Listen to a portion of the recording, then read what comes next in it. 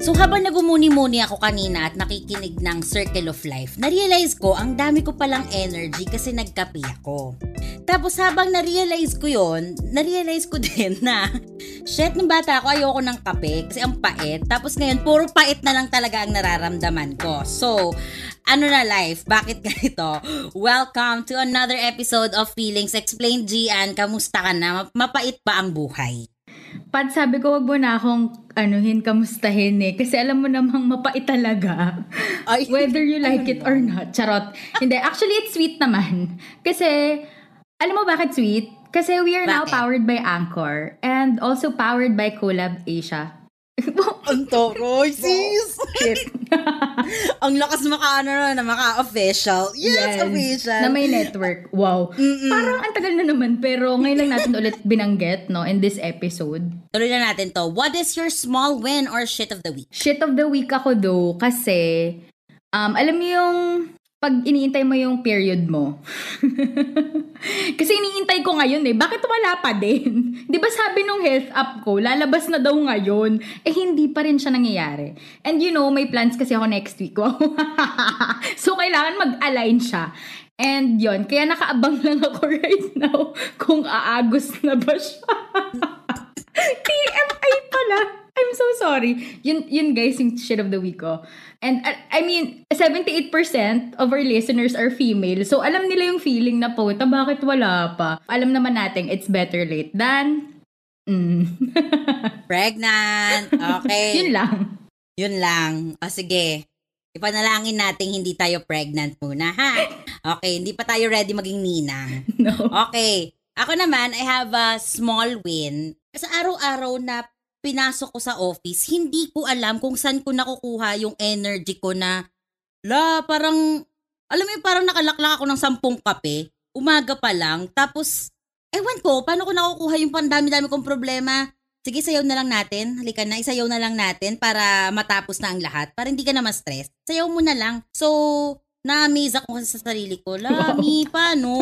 Saan mo nakuha? Okay, Gian. Eto na. Etong episode kasi na to, excited ako dahil ang sis, lagi ka na lang excited. Wala ibang feeling. Okay, sige. I'm feeling adventurous today because this episode means so much to me. So much! Kasi yung +1 natin is very close sa ating dalawa, especially during our college years. So, introduce ko na siya. So, she is a sister, a daughter, a teacher, and also an actress. Ang powerful ko doon. At she is also famous for her monovlogs na mapapanood nyo guys sa Facebook, makikita nyo yan. And kasama din siya sa isa sa mga gusto naming movies ni Gian, Patay na si Jesus. Please welcome Ate Uleb Nieto! Hello! Hello! Ang ganda naman ng bio. Sabi sa inyo, surprise me talaga. Oo, marami. Gagayahin ko yan, lalagay ko sa website ko. Charat. Serendipitous ito. Sobra. Okay, Ate Nieto, bilang ikaw ang aming tumataginting na +1 this week, tatanungin ka muna namin, what is your small win or shit of the week? Small win ko ay nakakapag-handstand na ako.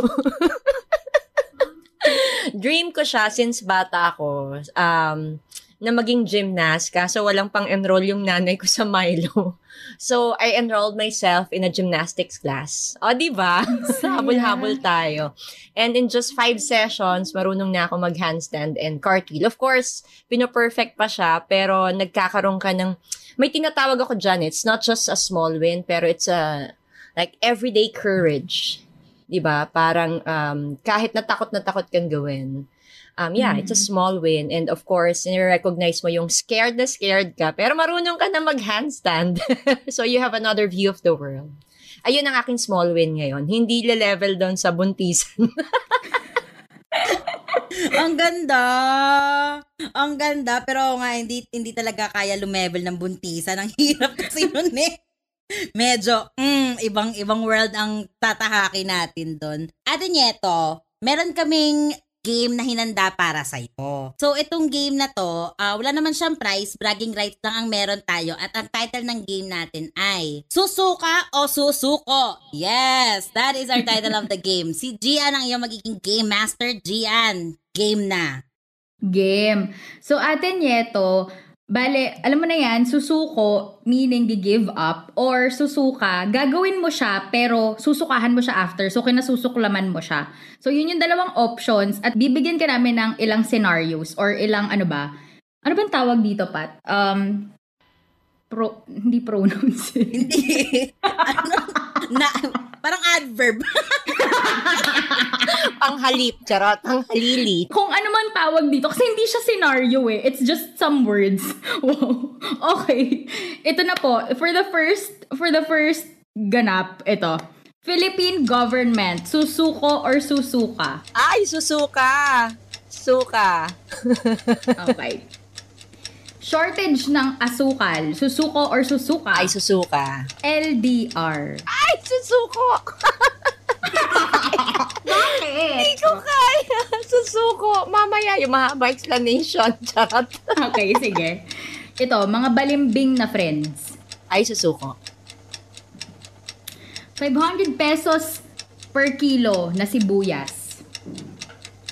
Wala munang sibuyas yung corned beef. Ito, rumampa sa Parade of Nations ng hubad. Ay, susuko. Hindi pa ako ganun katapang. Katulad ninyo, mga hubadera. Ito, mag-fail sa masteral thesis. Ay, susuka. I-revise ang final na to, promise, version ng thesis day before ng defense. Susuka! Sumuka ka lang. Huwag kang susuko. Hindi pwedeng sumuko dito, no? Maging Dorothy sa remake ng Wizard of Oz na sobrang taas ng expectations. Kasi ano to, offer or dedicated to Judy Garland. Oh my God. Mahirap. Oh my God. Parang gustuin ko man, di aabot yung skills ko. Susuko. Binitawan na lang.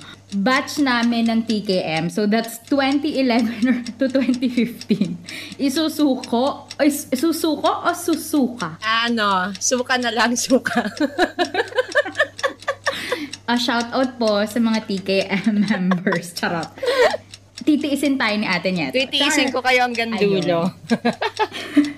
Ayun. That's our game. We hope you enjoyed, Ate. Yeah, my God. Pa-Gcash na lang po, Sige po, feelers, paki-Gcash.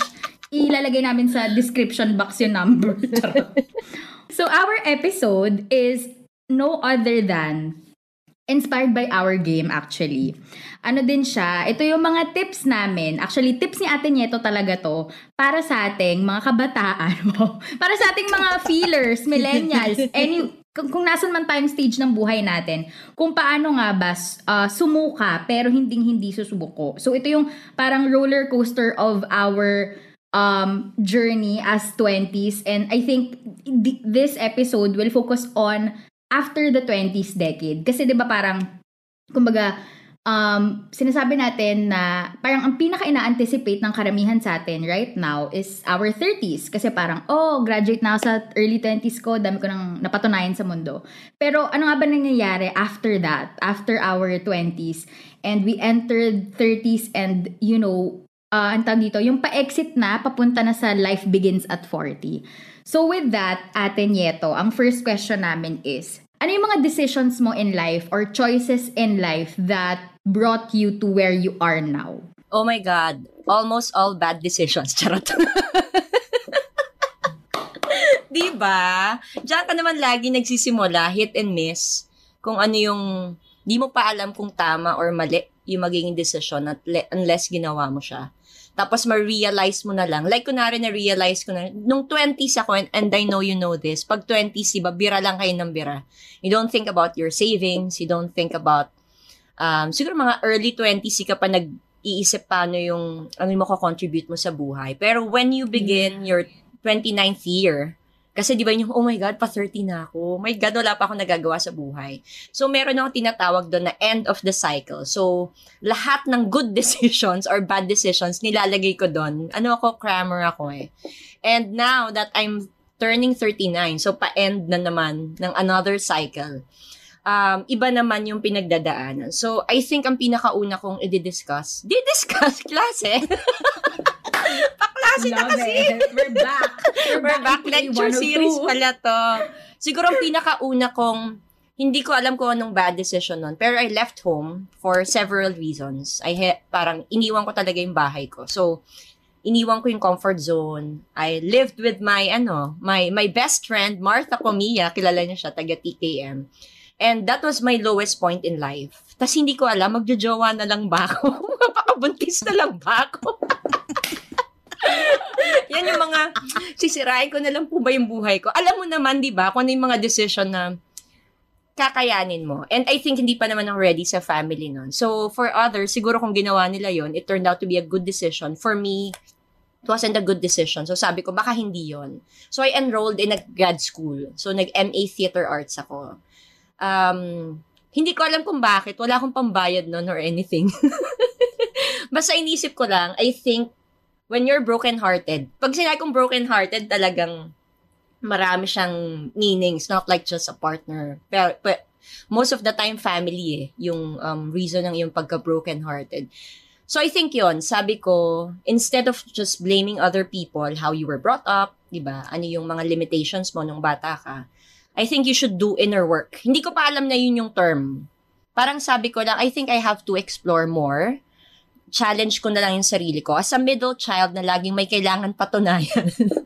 So, yan ang ginawa ko. Sabi ko, try ko kaya mag-MA because it's something that not all artists parang do.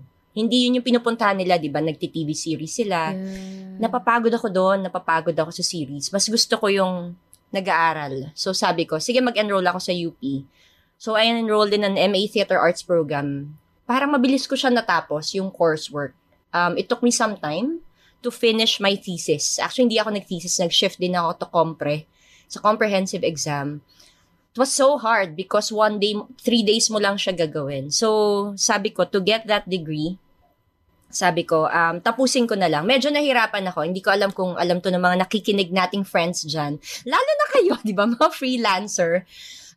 Yung tulog natin, hindi siya normal, di ba? Tapos pag tinawag ka sa set, and kailangan mo mabuhay nun as an actor. So I was studying and I was working. Parang working student ka, pero after college na. So yun yung nangyari, parang nagtatrabaho ako, tapos I have to choose between a series, may series nun with Papa P, tapos kung mag-graduate din ako ng MA, oh my God, sabi ko talaga doon sa director, parang gusto ko pong maging public teacher. So, I think itutuloy ko po yung MA ko. So, that's when I decided, mukhang kailangan kong iwan. Pagkatapos ko maipon yung, kailangan ko maipon sa TV, tatapusin ko na. Then finally, yon natapos ko siya. Pinagpalit ko si Papa Piolo. Yun lang yung gusto kong sabihin. It may be a bad decision before, pero ngayon mukhang okay naman siya. Pero minsan nire-regret ko pa rin siya.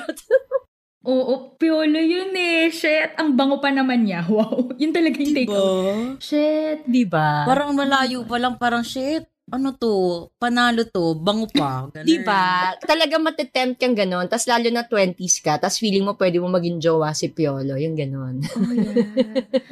Okay. Nung nangyayari yon, you were in your late 20s. Itong mga bad, itong Yes, I think I was decision. 25. 25 nung nag-grad school yata ako. Teka, tingin ko kung kino-compute ko yun. Mga 26. Mga 26 years old. Yeah. Ang hirap niya. What made you decide na i-pursue yun? I mean, gets na, parang nung sinabi mo na, I think yung eureka moment mo was the public school teacher desire. Pero parang paano nyo na-feel yun? Or how did you arrive at that decision or feeling to trigger you to decide na ito na lang yung pipiliin ko? Siguro parang karamihan to nararamdaman ng bawat artista. I think any theater actor will feel this. Pati mga TV actor, lalo na pag galing ka sa theater, hindi ikaw ang first choice. Alam nyo yan. Hindi kayo ang first choice sa kahit anong role because they need a mestiza. Tandaan nyo, nag-Tide commercial ako. Dahil morena kami, automatic brand X kami. Ganon ka-discriminating, even the commercial. So, hindi ka yung first choice and they classify you. Hindi ako kasi naniniwala sa classification. I don't do that. At alam niyo yan sa TKM, di ba? So, sabi ko, I think there is more to this art. Diba? There's more to theater. Hindi pwedeng nire-reject ka lang niya. Kasi yun yung lagi mentality ng everyone around me. Parang theater will never love you back. Hindi ako ganun mag-isip. Ha? Hindi totoo yan. So parang ako, I think we just need a new mindset. And I think parang makukuha ko yun sa pag-aaral ng teorya. Ito-theorize ko yung ginagawa ko. Para may purpose siya for me. I mean, may iba't iba tayong purpose. Pero parang ako, I need a higher purpose. Ba't ko ginagawa to? Bakit may ganitong discriminating criteria or something, di ba? Tapos, siguro eventually, I will educate or at least help build policies para malabanan to. Parang yung mga misfits na katulad natin, may mapaglagyan na space. Na you don't have to be, kasi ganun yung laging pressure eh. You have to be sexy, you have to be maputi, and, all those pressures, and even yung nose line mo, lahat ng kaibigan ko na kailangan maging class A models. Of course, naiintindihan ko they need to undergo those cosmetic surgeries, ganyan. Hindi pa ako ready sa ganun. So, sabi ko, etong small win na to, sis, hindi ko ina-expect na ma-enjoy natin parehas. And it's actually Anchor. And it's free.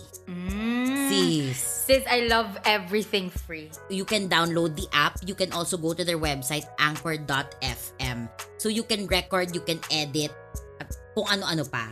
And I heard na Anchor will distribute your podcast para sa'yo. Dahil minsan yung iba, di ba, gusto humilata lang mga pillow princess. Kaya kailangan, alam mo yon, let Anchor do its thing. Kasi you can be heard on Spotify, Apple Podcasts, kahit saan. The usual, mga platforms, mga streaming platforms. So, basically, Anchor is everything you need in a podcast. And all you guys have to do is download the free Anchor app or go to anchor.fm to start your own podcast. Baka mas tinatawag ako na different mindset.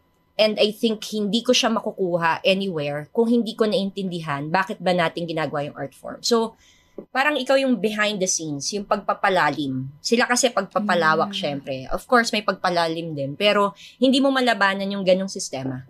So, the only way to do it is to really study it in the university and somehow lumabas ka ulit tapos encourage people na, alam mo, lumabas na tayo sa cave, di ba yung ganyan? Lumabas na tayo sa cave ng ganitong pag-iisip. And I think somehow naman, di ba, with what happened to Ate Dolly De Leon, di ba, sa kanyang talent, at nire-recognize natin yun. Kausap ko lang kasi siya, minsan sinachat ko siya, sabi ko, Ate Dolly, it's a big leap yung nangyari sa'yo. Kasi yun nga, may ganong struggle when it comes to arts, lalo na sa female actresses in the Philippines, mapa-TV pa yan, mapa-teatro pa yan. Maraming magagaling. Yun lang, naghanap lang ako. Ano yung pwede kong maging edge? Other people can be like triple threats. I'm not a triple threat pagdating sa musical theater. Diba? Ang triple threat sa akin ay acting, juggling, hula hoop. Gymnastics. Yeah, gymnastics, diba? Yun. So, pero parang eventually, kailangan mo humanap ng path mo. So, ako ay mas pinili ko maging teacher, artist, scholar. And I think maraming different type of artists. Yun lang yung kailangan na ma-recognize natin. At yun yung pinili kong path, YMA. And yun nga, parang ngayon, ang pinakamahirap din challenge sa akin para din alam nyo, after finishing MA, is to get a PhD. And isa pang laban yon because PhD is very theoretical para sa mga nakikinig, di ba? Laging niisip nyo for researcher yon. Pero ngayon, marami na kasing nagbibigay ng PhD para sa mga artists. Tapos yun nga, pinaka-purpose ko talaga why I took up MA and hopefully get a PhD in the future ay may mapaglagyan yung misfits like me. Diba? Na may lugar tayo sa mundong ito. Hindi nyo kailangan maging mapayat, hindi nyo kailangan maging mataba, hindi nyo kailangan maging anything. You just have to be yourself. Sabi ko nga sa mga estudyante ko, maghubad.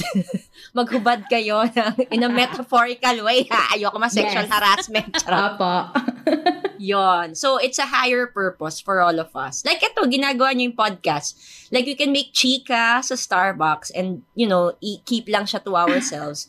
But we've parang may calling siguro kayong dalawa. Yun yung napansin ko lang din na we have to share this conversation with others na nagsastruggle din about feelings. Hindi mahimay. Sobra! Yes. Oh my God, ang ganda nun.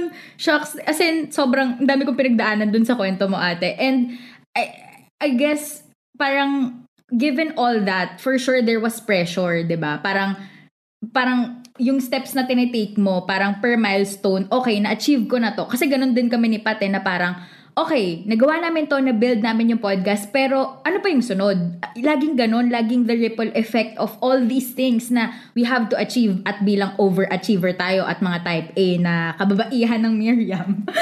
Mga may pinaglalaban lagi. Parang, how do you rise above yung pressure? Was there ever a time in your 20s, 30s na sobrang naapektuhan ka mentally, emotionally, given all the pressure siguro na pinagdaanan mo? Oo, ako ang step 1 ko lagi is to have an ugly cry. So pag hindi dumarating yung iyak, di ba? Kasi sobrang release yan eh. Pag hindi dumarating yung iyak, nanonood ako ng mga movies, kahit hindi related sa pinagdadaanan ko, like Magnifico, ganyan. So, umiiyak lang din ako. Yan ang pinakauna. Tapos pag iyak ka na ng iyak, hindi na siya tumitigil. I think important na meron kang support system. Kaya never ko na-let go ang TKM, may TKM barkada.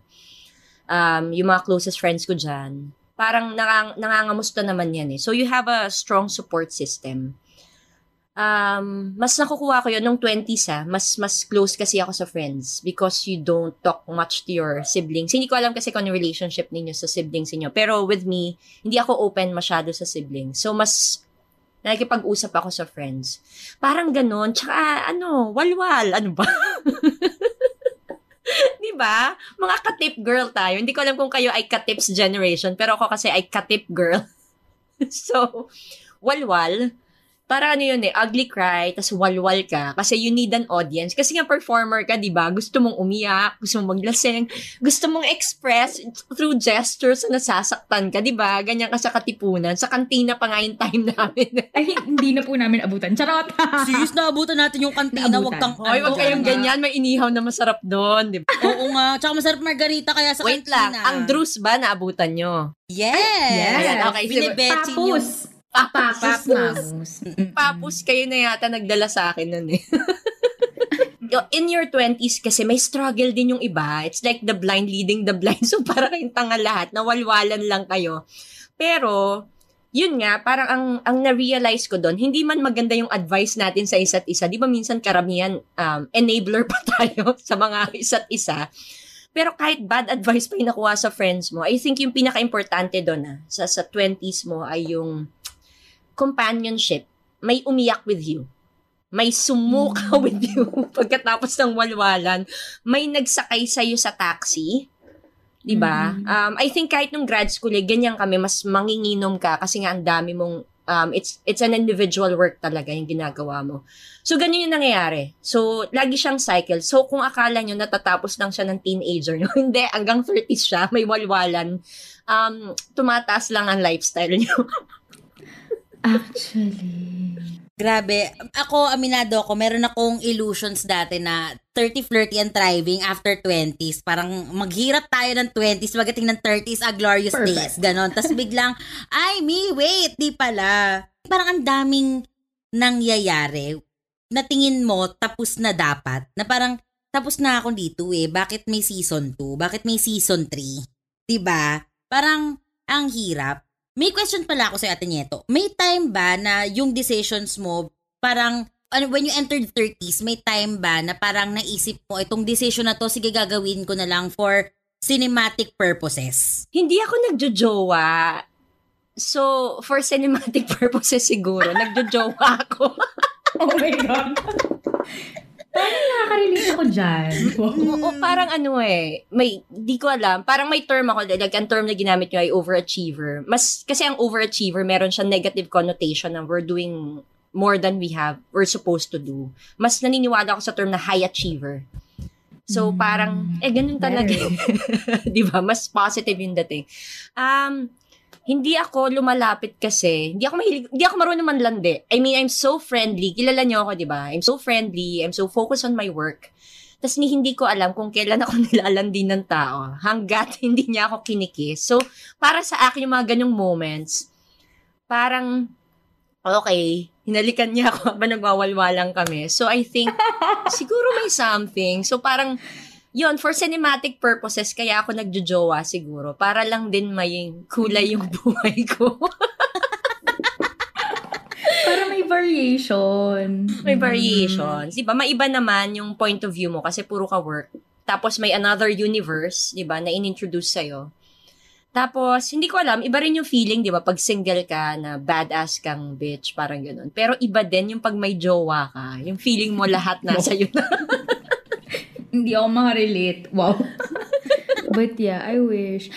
Ito, ate, dumating ba sa point na nauumay ka na? I mean, kasi parang given your stories, ang dami mo nang na-achieve, parang per quarter, char. I mean, feeling ko ang dami na. Ang haba na ng listahan. Parang dumating ba sa point na naumay ka? Or ano ba to?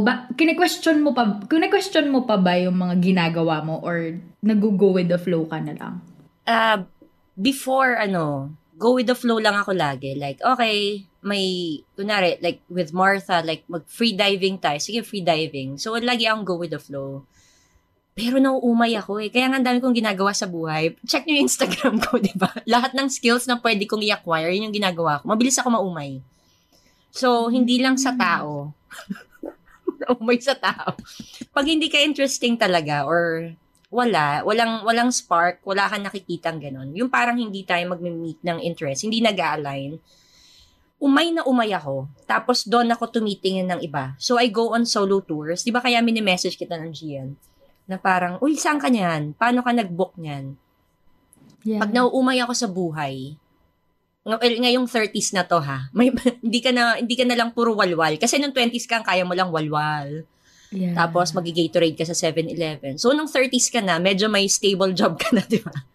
So, naghahanap ka ng trips. Like, kunwari, you go abroad. Or with UP.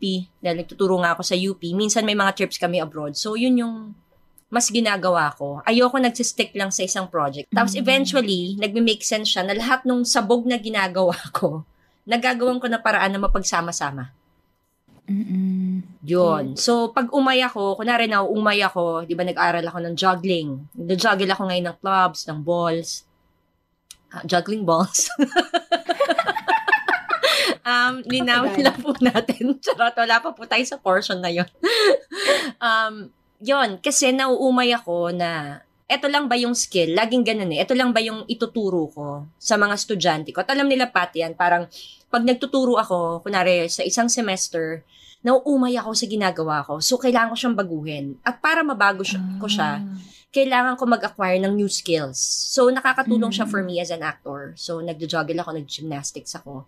Tapos, nung one time, parang trip ko lang. Minsan nauumay ako. Alam mo yung minsan, di lang siya umay eh. Parang gusto mo i-challenge yung sarili mo. Sabi ko, parang may fellowship sa Japan. So, trinay ko lang, iyabang ko pa. Sige, try nga natin. So, type. Apply ako. Tapos, nung nakarating ako sa Japan, nakipag-work ako with different Asian artists, bigla ako naisip, yung pagkaumay ko pala, masyado ka lang na, nasa-saturate sa ginagawa niyo sa Pilipinas, na you have to have a different perspective. So, you have to meet new people. Doon, nawawala yung umay ko. Kaya siguro ako hindi umaalis bilang teacher. Kasi umay ako pag same people lang nakikita ko. Kaya nga pag kunwari nagiging estudyante ko ulit, umay talaga ako. Sinasabi kong, nako ha, kailangan ma-impress mo ako sa next semester na to. Kasi umay na ako sa ginawa mo last time. Akala ko, umabsent ka na lang ha, kasi umay na ako sa'yo. Huwag kang pakita dito. Hindi pwede. Girl, hindi pwede. Tsaka sa batch namin, 5 na naging 6 kami. So, pag may nag-absent. Yung umay, I think it's more of nasa-saturate ka lang sa nangyayari, sa paligid mo, sa work mo. Di ba ganyan ka naman? Nababurnout. Yun yung pinaka-term siguro. Hindi lang umay. And even with relationships, umay ka sa mga drama ng mga tao. Kaya minsan, yun yung pinakamahirap na transition. From your 20s going to your 30s. Kasi minsan judgmental na lalo yung friends mo. Tas ang hirit pa nila, ano ba yan? Issue mo na yan nung 20s ka hanggang ngayon. So, yun yung mga masakit. Because Oh my sometimes you're God. forced to grow up na parang, parang hindi na ako college student, hindi na ako fresh grad. I think I have to face this demons. Kung dati yung demons ay winawalwal mo, dinadrown mo lang sa espiritu ng Red Horse. Ngayong 30s, kailangan mo pa rin ng alak. Like red wine naman siya ngayon. Medyo tipsy ka, but Oh you my have to God, confront yes. your demons and you have to befriend them. I think yun yung pinaka tamang term. Kasi ano rin sila parang markers din sila sa life mo na bakit ba sila nagiging demon? Natatakot ka ba sa kanila? Or baka na may energy silang nagpa-pump up din sa'yo para hindi ka maumay. 'Di ba? Kaya ka nagiging daredevil. You do gymnastics, 'di ba? You do skydiving. Yeah. Okay, wait, na ano naman ako na hindi naman na-touch. Parang na-feel ko scene ako ng very light. Kasi, again, meron nga akong, siguro na-romanticize ko yung 30s dahil nga sa 13 going on 30. Kasi ang ganda-ganda ni Jenna. ganda ni Jenna, tapos parang ang saya-saya ng buhay niya, tapos biglang hindi pala okay. Tapos ngayong narinig ko yung experience mo natin ito, parang it's not as flowery as movies make it. Tapos yung parang may meron pang confronting ng demons na kahit ako ngayon scared akong gawin. Na may mga ibang time na sige diyan ka muna, magtago ka muna diyan, maghanapan na lang tayo pag kailangan ng maghanapan. Alam mo yun, magtago-taguan na lang tayong dalawa. Pero parang ang hirap nang i-confront mo siya.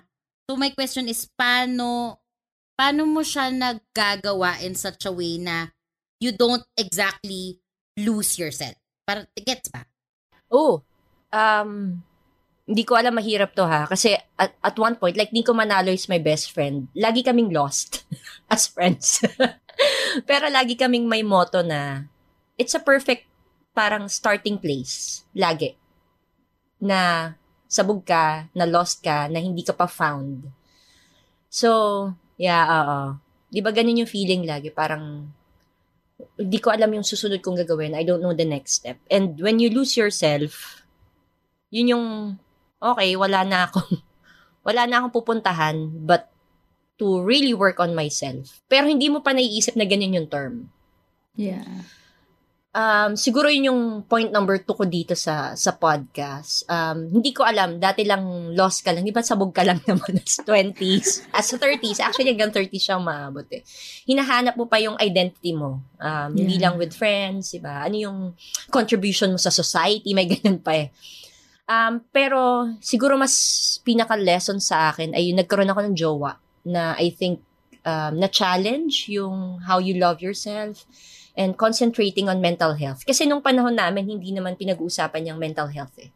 Diba? Ngayon lang naman din naging open ng mga tao. Like, nung bata kami, mas mataas lang yung tolerance namin. Mataas yung tolerance namin because hindi naman kami pinakikinggan doon sa issues namin in life. Na hindi namin alam, may mental health issue pala kami na hindi na a-address. And for the longest time, siguro naging ganun ako, maging people pleaser ka. Pag may jowa ka naman, di ba, ganyan, ginagawa mo lahat. Bona ka eh, charot. Di ba? Very Nora Honor ka, Bona or Uge. Di ba? Yung stage adaptation, nakapatid niya ako, charot. Yun, tapos nagiging, dahil nasa relationship ka, I think na may mirror nyo yung isa't isa. Tapos yun yung dumarating na Gian yung sinasabi mong umay. Nauumay na kay isa't isa, tapos nagiging toxic na siya. Pero, yun yung mahirap eh, kasi sometimes in your 20s, pag may jowa ka, you just blame the other person. Or siguro hindi naman, iba matured naman enough to dissect yung relationship. Pero ako, ganun yung nangyari sa akin. Pero nung 30s ka, doon mo na iisip na, my God, toxic din pala ako. Yun, so parang ganun yung naggagawa yung energy together.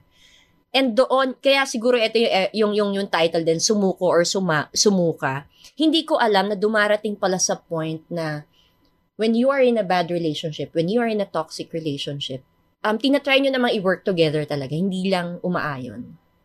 Parang I found myself in a situation na sobrang heartbroken ako na hindi ko alam, pero numb na siya talaga. Tapos nasa CR lang ako. Tapos gusto ko makipag-break, pero ang hirap makipag-break, di ba? Kasi you're cutting your ties sa isang taong nakasama mo for how many years, diba? Na pwede mo nang pakasalan ganung levels. Pero, alam niyo yung nangyayari, doon ko natutunan how to listen to your body. Alam niyo yung walwal na, yung nasusuka ka na eh, yung gano'n, di ba may mga kaibigan gano'n, susuka ka na eh. Pero yung kaibigan mo, nilulunok pa yung suka. May gano'n akong feeling dati. Gets, yeah. Papunta tayong choking. Ganun. Di ba yung parang choking, tapos ilang beses mo siyang ginagawa, pero wala siyang lumalabas. So wala kang nalulunok talaga. So may ganun nang nire-resist yung body mo. May gusto siyang gawin. Tapos sinabi ko, my God, this is not something na physical lang. I think it's psychological. Yep. So doon ko na tutunan na parang sino ko. Yung parang sa song ni Sarah Bareilles na She Used to Be Mine. Charot. So parang hindi na ako to. Parang masyado ko nang kinalimutan yung sarili ko. And of course, I'm not blaming yung karelasyon mo. Pero ikaw din kasi inalaw mo yon for the longest time to happen. Sa CR ako noon na mapanghe. GN po kami, mukhang nakaka-relate ka, charot. Ramdam ko yun. Wow. Ito yung funny, ate niya. Wala naman ako naging jowa. Wala akong naging jowa at all. And since nung nakilala mo ko, till today, at this very present moment, wala. Mga situationships kung tawagin naming mga millennial na ewan. But, hindi, sobrang ramdam ko yun. Ramdam ko yung sa CR, ramdam ko yung losing yourself. Well, I don't know kasi din kung I lost myself. Kasi medyo baliktad tayo. Parang during the time that I was going through something painful, I think I found parts of myself that I haven't met yet. Which is, parang ngayon, pinagdadaanan ko siya na parang, oh my God, ito ako ngayon. Parang ganun, parang reintroduction to who I am kasi hindi ko pa na-explore yung territory na yun. And medyo shocking siya. Parang ibang klase ng relief din, pero at the same time, nandun yung lost ako. At yun, yung sinasabi mo kanina na parang super, shit, nawawala lang ako. Parang at 27, parang di ba dapat defined ka na kahit papano? Medyo may hubog ka na, Mare. Yeah. Parang ba't ngayon hindi pa? Parang 17 lang ako deep down. Sis. Ganun, di ba? Same. Ako ramdam ko lang yung lost.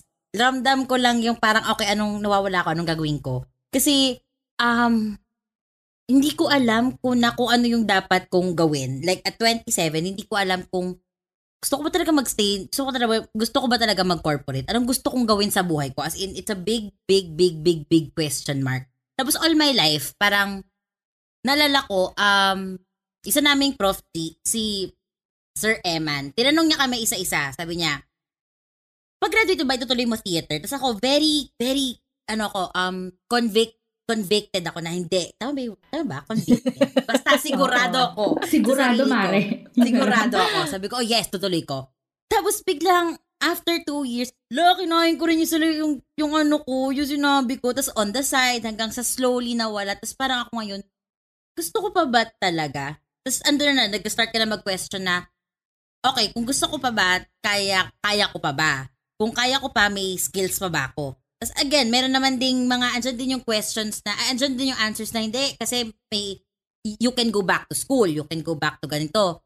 Tapos dyan din pumasok yung, kung mag-aaral ako, gusto ko pa rin ba mag-aral ng theater? Kaya yung sinabi mo Ate Nieto na parang gusto mo lang may gawin, parang ako feeling ko, nandun ako sa phase na, parang gusto kong mag-IS, parang gusto kong mag-law, parang gusto ko, ang dami kong gusto sa buhay na hindi ko alam kung ano ba talaga yung gusto ko.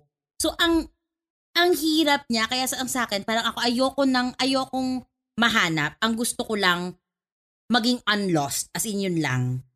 My gosh, kaya na parang ako, I feel so seen right now. Meron akong guidelines, kaya nag-take notes ako. Sis, ito na yung roller coaster sa EK. Hindi ba tayo Space shuttle, mommy. Space shuttle. Anchors away. Wow. Yun yung mahirap. Totoo yung anchors away. Kasi talagang yung losing yourself. Kasi diba pag space shuttle, nag-iiba-iba pa nga ng spiral yun eh. Eto, parang pabalik-balik ka lang din. Pero nag-iiba eh. Kasi parang siyang pendulum, diba? Yes. So nag-iiba yung feeling mo, kunwari na-lose mo yung sarili mo in your early 20s, biglang may umuulit. nalulose mo siya ulit, pero in another way. Parang kunwari ako with family, and then eventually it became like your career, and then became like yung jowa. So, tapos hanggang sa unti-unti, kasi ako very Virgo ako eh. So, ginagawa ko yung mga markers sa life mo. So, nagagawa ka ng journaling. So na-lose ko yung sarili ko dito. So, my family. So, naka-bingo na ako actually. Mind map. Oo. Yes. Sabi ko rin, so, para hindi siya maulit, kasi you already have a pattern eh. Like, kunwari sa relationship, may ganun ka ng boundaries. So, in your 30s, and hopefully, maaral mo siya in your 20s pa lang, you learn boundaries. Like, may mga hindi ka pwedeng i-give up. Like, kunwari, kung nagsasuffer na yung mental health mo dahil sa relationship na to, it's automatically a no.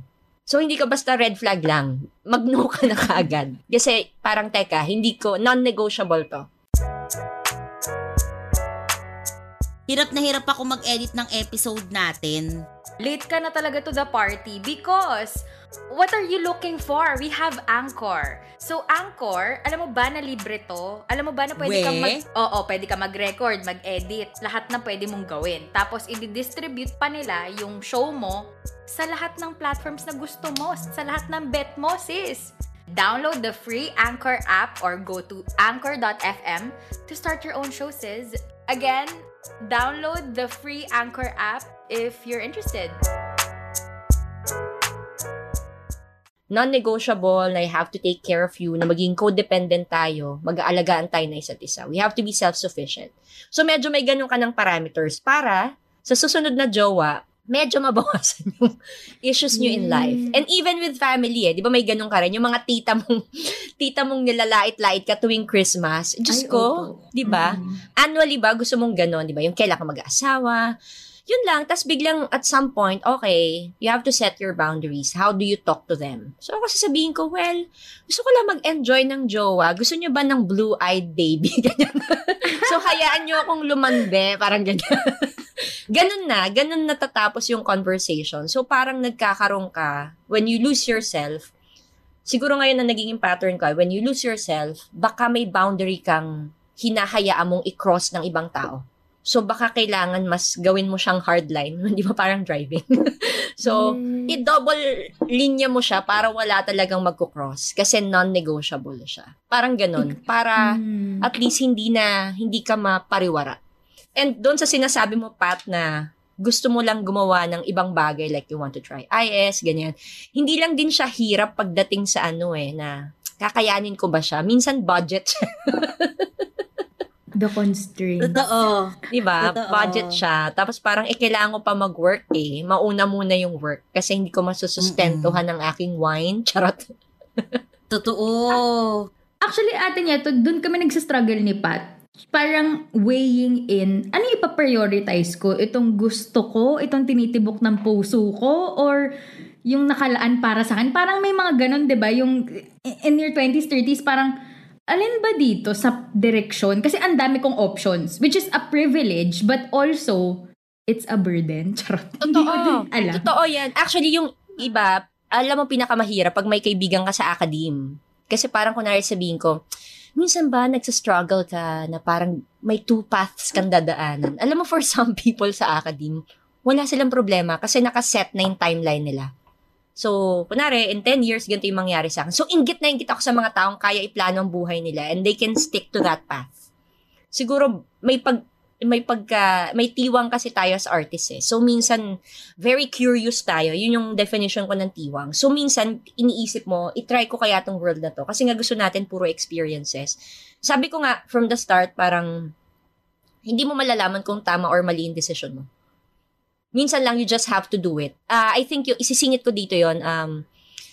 Nasa corporate job na ako noon. May corporate job na ako noon. Nagtatrabaho ako sa Chowking. So, maganda na yung position ko at kukunin ako ng parang Jollibee. So, mas mataas na company.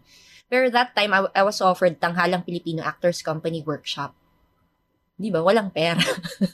Alam mo, ang inisip ko lang, kasi like kunwari was, ilang taon ba ako noon? 25 or 24? Sabi ko lang, okay, wala namang, kumbaga, hindi totoo yung sinasabing stable job. Diba? Hindi totoo yung sinasabing stable job. Kasi ano ba yung stable job? Okay, may finances kang pumapasok, pero hindi ka stable as a person. Ang hirap nun, di ba? So, sabi ko, parang, ako kasi mas very passionate ako sa person. Sabi ko, kung hindi ko to gagawin, kailan pa? Kailan dumarating ang ganitong opportunities? So, alam mo, sinabi ko nun sa mga boss ko, I have to resign. Tapos sila yung naiyak. Pero sinabi ko, kasi 20s ako parang, anong gagawin ko? Diba? Parang, palilipasin ko lang to, tas everyday iisipin ko siya, papasok ako sa office. What if try ko siya? I can always go back. Kasi yung skills ko naman sa HR, di siya mawawala. Pero eto, kakalawangin ako as an actor. Tumalon ako nun. Walang kapera-pera, walang kahit ano. Hindi ko alam how I will survive. And most of us in our batch, Mayan Espinosa, Eric De La Cruz, we didn't have the money. We just, may term dyan sa How I Met Your Mother Parang you just have to bet on yourself. Sabi nga ni Barney kay Robin. Walang ibang tataya dyan, kundi ikaw. Diba? And I think yun yung pinanghahawakan ko. Kaya teachers are important. So, meron akong teacher sa MC, diba? Si Miss Lamug, psych teacher ko siya. Ang sinabi niya sa akin, alam mo, ikaw bata ka, may self-efficacy ka. So, yung self-efficacy ay yung parang tapang na may isang bagay kang nakikita, tas alam mong kaya mo siyang gawin at kaya mong mag-excel. Yun yung nag-stick sa akin. So, hindi lang ako basta tumalon. There are other people who believed in me na I can do it. Like my bosses, my teachers, everyone, and even my psych teachers, lahat ng talon na ginawa ko, lahat sila were so excited for me. I think you need that kind of support system. So, you have to find your mentors again. Yun yung point lang. You just have to believe in yourself. Tumaya ka lang sa sarili mo, kayong dalawa. Yan din naman ang ginagawa ko hanggang ngayon di ba? Sugal naman lahat. Hindi mo alam. Di pag nag-fail, sabi nga ng mga kaibigan ko, di pag nag-fail, walwal tayo ulit sa katipunan. Balik sa 20s na gawain. Yes, di ba? Parang umiyak kayo ulit. I mean, ibalik natin yon, pero hindi ka na mag-isa ngayon. Yeah. Di ba? Hindi ka na mag-isa because ina-experience mo rin yung never namin may experience. So, thank you na nag-jump ka dyan. And siguro marami rin tumalon before me. Ang pinaka nag-inspire sa akin nun ay si Lee Pahe. So, best friend din, di ba? Tapos sinabi ko, nabubuhay ka ba sa painter? Tapos sabi niya, well, kaya nga ako nagpapalibre sa'yo. Ganyan siya. Yun may magsusupport sa'yo lagi. And yun yung nangyari. So, pagkatapos tumalon ni Lee, ako yung tumalon ulit. Tapos, ako naman nag-encourage kay Martha Cumian na tumalon. Ang ganda ng mga talon. So, yes, parang yun lang. Lagi namin sinasabi na huwag kang matakot. Kasi may sasalo sa'yo. Hindi man kami, a net will appear. Diba? Kaya si Martha, ang tattoo niyan ay leap. Yun yung reminder for all of us. Di ako nagpapatato kasi pantalin ako. Pero yun. You have friends. Mahirap sagutin yung sinabi ninyo. Pero ako, naniniwala akong pag heartbroken ako, I have friends, nakawalwalan mo. Hindi ka mag-iisa, hindi ka magugutom. Alam nyo, totoo yan, parang hindi ka magugutom kasi yung mga kaibigan mo, alam nila kung kailangan walang trabaho. So, papalamunin ka nila, di ba? Umiikot lang naman ang kayamanan sa atin. So, hindi ko alam saan nanggagaling yung takot. Maybe someone discouraged us in the past. Ex nyo na yun. Ang sarap tumalon at tumaya after this episode. Diba? So, hindi na susuko. Hindi na susuka. Tatalon na at tataya. Shit! Diba? Pagkatalon, suka na lang muna, diba? Kung kaya, diba? Kung nasusuka, suka lang. Pero tuloy. I think pag nalulus mo rin yung sarili mo, yun yung relationship namin ni Nico Manalo. Naghahanap kami ng mga actors sa may ganong struggle. Nakalimutan ko yung name. Parang may ganyan Parang sinabihan siya ng isang teacher niya. Basta kailangan Gene Hackman yata. Si Gene Hackman yata to. Nung nasa university pa siya, sinabihan siya ng teacher niya na parang you will never amount to anything. And ang inisip niya doon, it's a negative thing. So sabi niya, pupursigi ako. So nagpursigi siya. Oh yeah. So kita sila ulit ng teacher niya sa isang bar. Tapos pinakita niya talaga yung sarili niya, di ba? Na magaling siya, award-winning actor. Tapos alam mo sinabi ng teacher niya, I told you, you will never amount to anything. Kasi ganun na siya kalaking tao. Yun pala ibig sabihin ng teacher. So I think it's somehow a perspective thing din on how you view your life. Kaya kasi sa psycho minsan importante ang mentors at kung paano mo nare-receive din yung yung sinasabi nila. At ganon, lagi naghahanap kami ng struggle ng mga tao. Parang paano ba sila tumalon? Going back lang ate Nieto dun sa sinabi mo kanina na you have to find yung mentor and also parang yung pagtalon mo pero may naniwala sa'yo kaya ka rin napatalon. Parang may magic na kasama, may something, may formula. I don't know kung ano yung biyayang yun pero parang even before asking for something, minsan may dumadating na natulong, may dumadating na resources, bigla. At saka may mga taong naniniwala sa'yo, which is, I think talaga sobrang naging instrumental sa parang experience ko recently ng pagtalon ng industry. Kasi from marketing / publishing, whatever ganap ko dati, nag-advertising ako. And I've been hearing, always, people have been telling me, Gian, I think you're gonna do parang, I think you're fit there. Parang, bagay ka dyan. Parang, nasa iyo yung qualities, ganyan-ganyan. Pero ngayon na nandito na ako, grabe yung self-doubt. Grabe din yung parang imposter syndrome and also that, yung, actually kasi, ano rin dahil din sa mental health ganaps in life, parang naapektuhan din talaga yung, I guess, my performance and how I now operate sa work. Ang ginagawa ko ngayon is a trauma response from my previous work experiences na ngayon naapektuhan ngayon tuloy ako. Pero ang galing pa din kasi parang kung hindi naniwala sa akin, yung mga taong naniniwala sa akin, kung hindi ko narinig yun sa kanila, I wouldn't have had the guts to actually see it for myself na parang, paano kung tumalon nga ako? So yun, ang ganda lang. So, ang ganda nung sinabi mong magical. I think yun yung edge natin as artists kasi we believe in metaphors, in magic, in unicorns, diba? In a new world, laging ganyan. So, nakikinig ka lagi sa intuition mo at kailangan mo siyang paniwalaan at lumalakas lang naman din siya pag kunwari other people reflect that kind of, thinking. Yun nga, sabi mo, diba, dumarating yung resources, dumarating yung tamang tao. Na-attract mo siya hindi ko alam kung paano. Pero pag inisip mo talaga, and yun nga, totoo yung self-sabotage, hanggang tumanda ka, I think meron yan. Kasi kalaban mo, pinakauna sa lahat ay sarili mo. Ako, yan yung problema ko. Hindi ako takot mag-fail. Kasi gusto ko mag-fail Kasi ibig sabihin try ka. Ang takot na takot ako ay mag-succeed. Kasi feeling ko, pag nakuha mo na siya, mauumay ka na. You always like the chase, di ba? Sa kahit saan naman. Pero sa totoo, ba't mo sinasabotage yung sarili mo? Ano ka ba? Yun nga, parang it's a trauma response. And I would like to comment on imposter syndrome because it's always a term used in MAs and PhD. Meron ako natutunan kasi there's such a term as decolonization. So it's like, diba na-colonize tayo so many times, tapos ang narrative is around the white people and the Western history. Laging nakakalimutan yung local narratives. So, may nabasa ako sa Twitter na mga nag-aaral nitong decolonization. Sinabi nila, you know what? Imposter syndrome is a myth. So, sa shock ako kasi hiniwala ako din ba yung self-doubt. Sabi nila, it's also a form, parang some people, lalo na the colonizers, use that term to keep you in that bubble. Nang hindi mo iniisip na hindi ka nang si self-sabotage, it's the system that is trying to break you down. Sometimes, hindi ikaw ang problema. Minsan yung sistemang ginagalawan mo. Like, kunwari sinasabi mo, oh my God, bakit ako nandito sa university na to? Ako lang kaya sa isang Asian. Pero sa totoo, yun ang dapat mo i-question. It's not me just making it as an Asian in a university. You have to think of it in a different perspective. Bakit hindi kayo kumukuha ng ibang Asians? Diba? Ba't hindi kayo kumukuha ng minority? There is something wrong with the system. So, don't believe ever na it's always self-sabotage. You have to think of the system. Diba? Yung sibuyas, hindi ibig sabihin na kasalanan ng sibuyas. Kung bakit siya mahal, diba? Walang kinalaman yung sibuyas.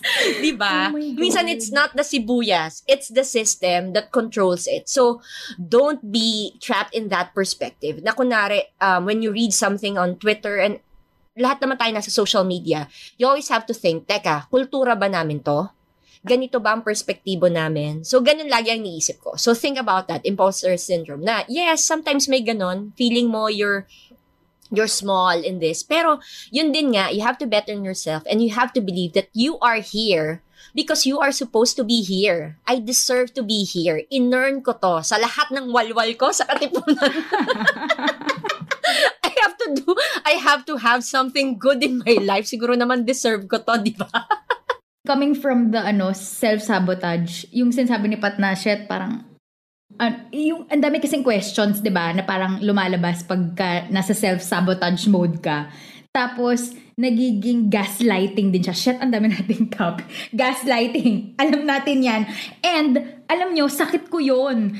Hindi ako nagpapagaslight sa iba. Ako ang nagga-gaslight sa sarili ko. Same. Which is like, what the fuck am I doing? Yun. Totoo, yan yung siyempre, very psych kasi to. Fight or flight naman lagi yan. Kaya susuko or susuka, di ba? Yun lagi. Minsan ginagaslight mo yung sarili, hindi naman, ganito lang. Yan yung kailangan mo i-fight. Ang kailangan mo nga talagang, yun yung isa ko pang point, parang as an artist, yan yung lagi mong struggle. And I think kahit hindi ka, lahat naman tayo artist. Pinokorek ko rin yung sarili ko. Laging ang binabalikan namin ay sino bang sinasabotage mo? You have to be specific din. Like, kunwari, okay, sinasabotage ko yung sarili ko, pero anong klaseng sarili? Sinong sarili mo yung nagsasabotage sa'yo? For me, yun yung pangatlo kong point, yung inner child. Like, kunwari, pag natatakot akong ganito, nagiging trauma response siya, kaya ganito yung decision ko. Sinong childhood version ko? Anong age yung na-develop ko to yung ganitong fear? Kasi very psych nga yung approach ko kasi ganyan ako lumaki. So ako, yun. Kunwari ngayon, nag-gymnastics ako. Oh my God, it's my 6-year-old self. Yung nagsasalita at nagtitake over sa akin ngayon na, no, you have to do handstands now because tatanda ka na. So you have to listen to those little fears na nagawa mo since bata ka. So hindi ko alam, siguro Gian, eto yung way na bakit at this moment, anong age nag-develop yung fear na yon? Bakit ang response mo ngayon sa sarili mo ay sabotage na lang at mag-take over is your inner critic. Yun yung bata sa loob mo.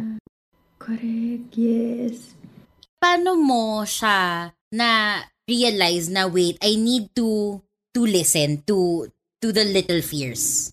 Oh, I have this book. It was recommended by another TKM friend. O, diba? Isa yung theme. Yun nga, sa panahon na lost ka, minsan naghahanap ako. Very cerebral kasi ako eh. So, ang approach ko ay, okay, anong libro? So, lahat ng self-help, nadaanan ko yan nung bata ako sa library. So, nirecommend sa akin ni Abu. Si Abu yung nagbigay sa akin ng, sabi niya, tsaka si Lee Pahe, sabi nila, there's this book called The Artist Way by James, oh my God, Julia Cameron ang pangalan. So, in-acquire ko yung libro. So, makapal siyang libro. Tapos, you have this everyday journaling na ginagawa namin hanggang ngayon ni Opa.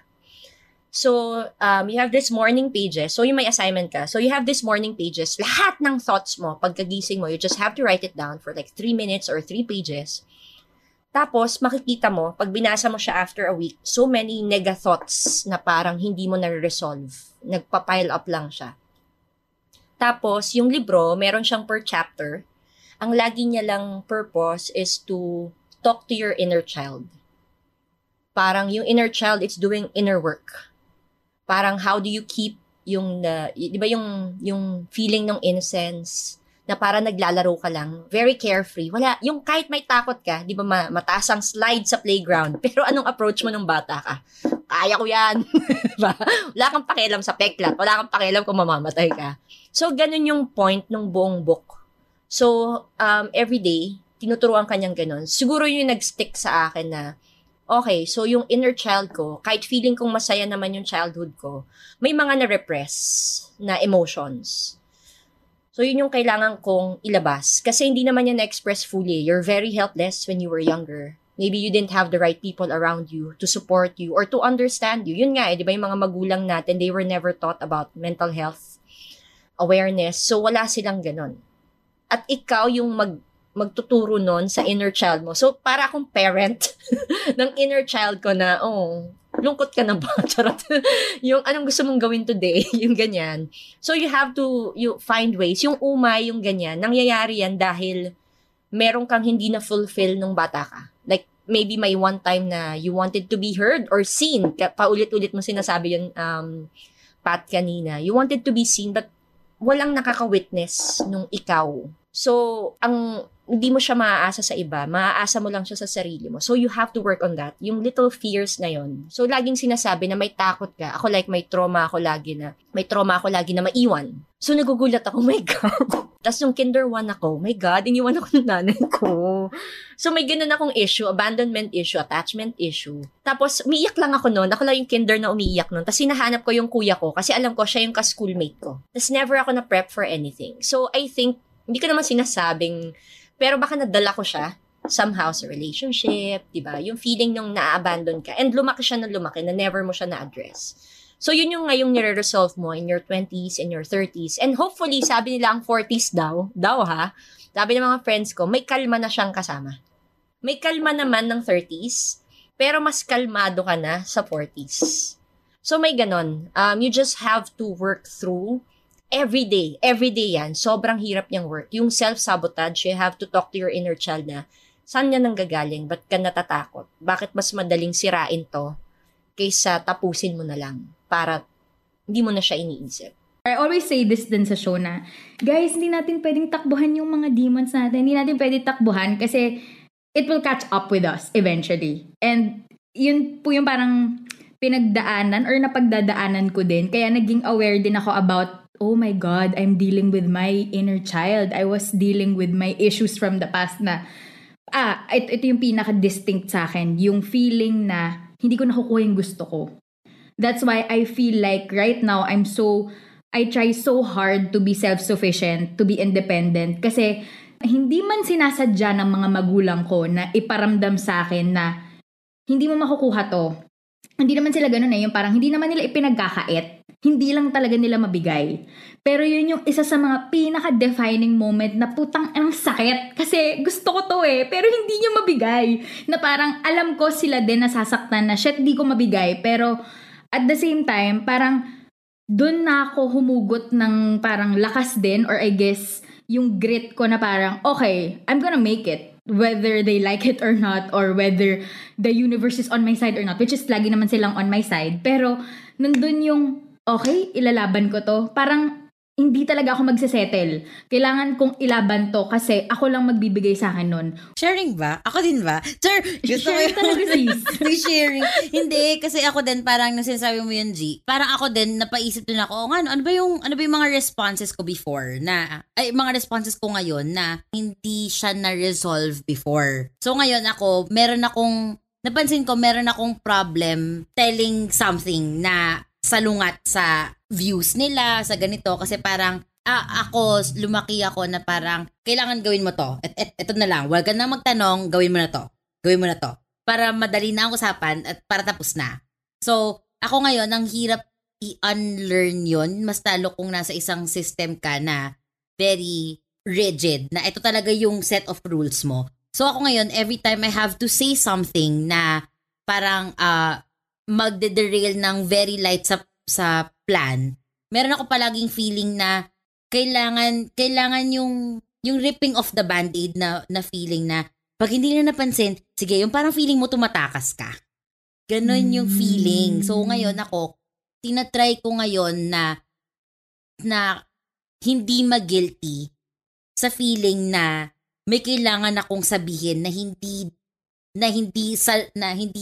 nasalungat sa kanila, yun yung word doon.